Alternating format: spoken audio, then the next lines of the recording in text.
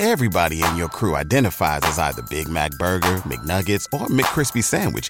But you're the Filet-O-Fish Sandwich all day. That crispy fish, that savory tartar sauce, that melty cheese, that pillowy bun. Yeah, you get it. Every time. And if you love the Filet-O-Fish, right now you can catch two of the classics you love for just $6. Limited time only. Price and participation may vary. Cannot be combined with any other offer. Single item at regular price. Ba-da-ba-ba-ba. We're on the air. Back Well, party's starting early today, isn't it? to more of Early Break with Sip and Jay. Brought to you by Gaina Trucking. On 93.7 The Ticket and theticketfm.com.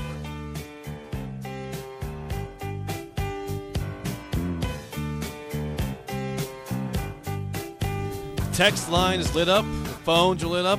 464-5685. Another argument, debate that has got the people going. Hey, real fast, that I was looking at that 2003 defense. I don't know why. It doesn't really fit our conversation, but it did have 10.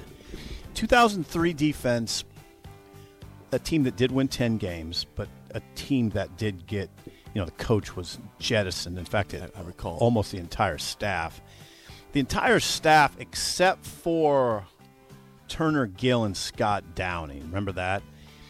Bill Callahan retained Turner Gill and Scott Downing. But that defense had 10 NFL players. The best players on that defense were Ryan Bingham, Trevor Johnson, LaKeven Smith. Barrett Ruud was the best, I'd say, or maybe you'd say DeMario Williams. That Fabian Washington and the Bullocks. And Gerald Pippins played in the NFL as a safety. It's pretty good. Also had Pat Ricketts. Not Pete, but Pat. Yeah, Pat. We have a call from Corey in Lincoln. Yes, that Corey is waiting patiently on the phones through the break. 464-5685. Corey, you're on early break. Go ahead, man. Hello, my name's Corey, and I have a gambling problem. No, you don't. I actually do watch those mid-December bowl games between Texas State and Boston College, and they're not talented teams because you don't have to be a talented team to win 6 games. It's true. You have to have just a modicum of talent. Yes. Every time we've failed to win 6 games, it's been because of the coaches.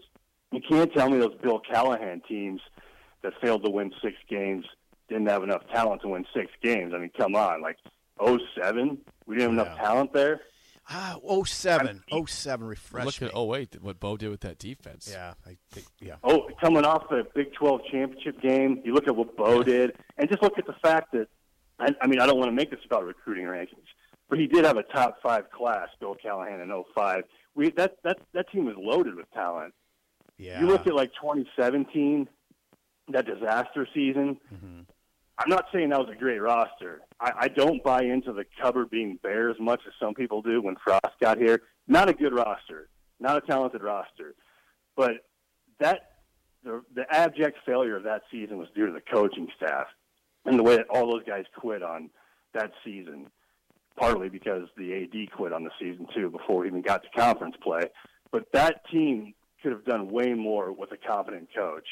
So I don't like 6 wins. Like you're saying like Jake and I are being myopic. Like, 6. Oh, if you're wearing 6 scarlet and cream, like you got to be good. I think it's reversed. I think you're being myopic. I think we've been in such a malaise here in this Nebraska bubble that we've forgotten that 6 wins isn't a good season. 6 wins isn't an accomplishment. 6 wins is bare minimum, and you don't need to be talented in any real standard to achieve 6 wins. You got a point. I know. Sip, like you hate the. I think Connor Happer used to say you should be able to roll out of bed and win 9 at Nebraska. I agree. We've learned that that's not true, but you probably should be able to roll out of bed and win 6. Yeah. And I don't think we've ever not had the team to do that. So that's where I'm at with that. Also, one thing, I don't remember ever hearing as much hype about a true freshman as I've heard about Big Ern Houseman, Columbus guy. Yeah. So am I forgetting anybody? I mean, No. truly, like a true freshman getting this much run to actually maybe see the field. I don't remember who that would be, but anyway, that's it. Thank you, Corey. Great Okay, great call. Now, here's the thing that does make sense, what Corey said. It makes a lot of sense. And I got to be careful on this. When I say the team was good enough to be a bowl team, it was good enough. 2017, okay, 2017. They were 4-8. Yeah, they probably could have eked out 2 more wins and got to 6. I guess when I am saying it wasn't good enough to be a bowl team, it didn't have that kind of roster, or it wasn't cut and dried. I'm not talking about a 6-win bowl. That's what we're talking about. I know we that's are. What we're talking but about. in my mind, I'm always thinking good bowl, like Citrus Bowl. You yelled at me. Yeah. I said 6 wins. Yeah. Not 9 or 10.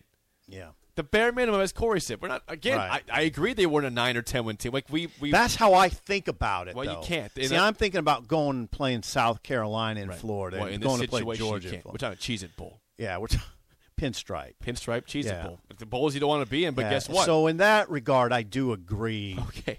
That they were 4-8, and they maybe should have been a 6-6. Yeah, that's what we're saying. Okay. Yeah, I just don't think of yeah. Yeah, but you're saying that I was viewing it as a 9-10 win team. I said 6.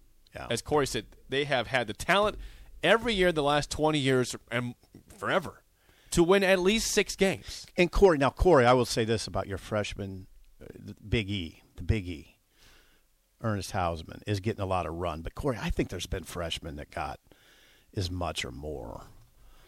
There certainly has been like JUCOs. I mean, you remember when Thunder Collins came in. I don't know if Corey's old enough to remember that. You're certainly not old enough to remember when Thunder Collins came in. I remember Thunder Collins. There was a countdown that they were doing to Thunder Collins arriving in town on the Husker Sports Network. They were doing a countdown to Thunder Collins' arrival. Now, that wasn't a freshman. That was a junior college player.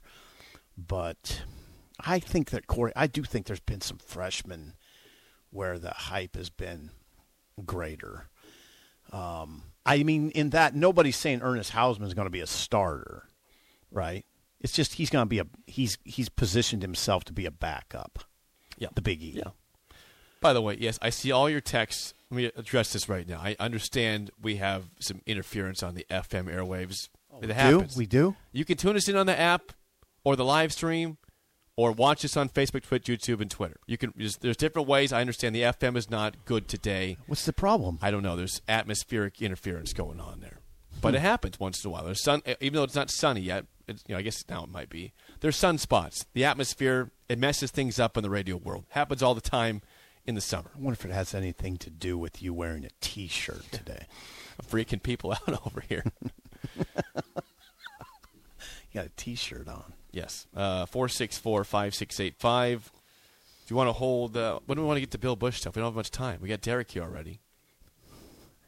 Let's do it right now. Okay. All right. Bill Busch. Yeah, you got a few minutes here. Bill Busch, Nebraska's special teams coordinator, spoke after practice yesterday, SIP. A lot of good things he was talking about, but what stood out to you? I got a couple of comments here from him. Here's, I guess, Bill Busch yesterday. How has kickoff return shaken out so far? Bill Busch yesterday after practice. Anthony's doing really well for us, and we have our kickoff return is installed. We don't have every phase of it installed, but we do have the start of it installed. And obviously, like the first thing I talk about is the toughest position to play on special teams is front line on kickoff return. It's extremely hard. And so the guys you pick to be up there are your real dudes. That's the part that's really hard. Then the next level for us right there, the fullback and the wings, they got to be able to put their face on people for us right there. And then we have to have guys that hit it in a vertical return and tough people like that are used to carrying the ball for ball security. That's why I've always enjoyed running backs at that position for us, because they're used to ball security like that. They're used to ball security like that. Other people can do it. We have other positions that are doing that, but I've always enjoyed that for like that, and they're used to being hit. They're used to being hit, and they're used to being tackled. And so that's always a big plus. Okay. Just, you hear how enthusiastic his voice is? Yes. He gets you jacked up about special teams. I like Bill Busch. Did you notice yesterday who's one of the player who is one of Nebraska's front line blockers on kickoff returns? Who's that? Ramir Johnson.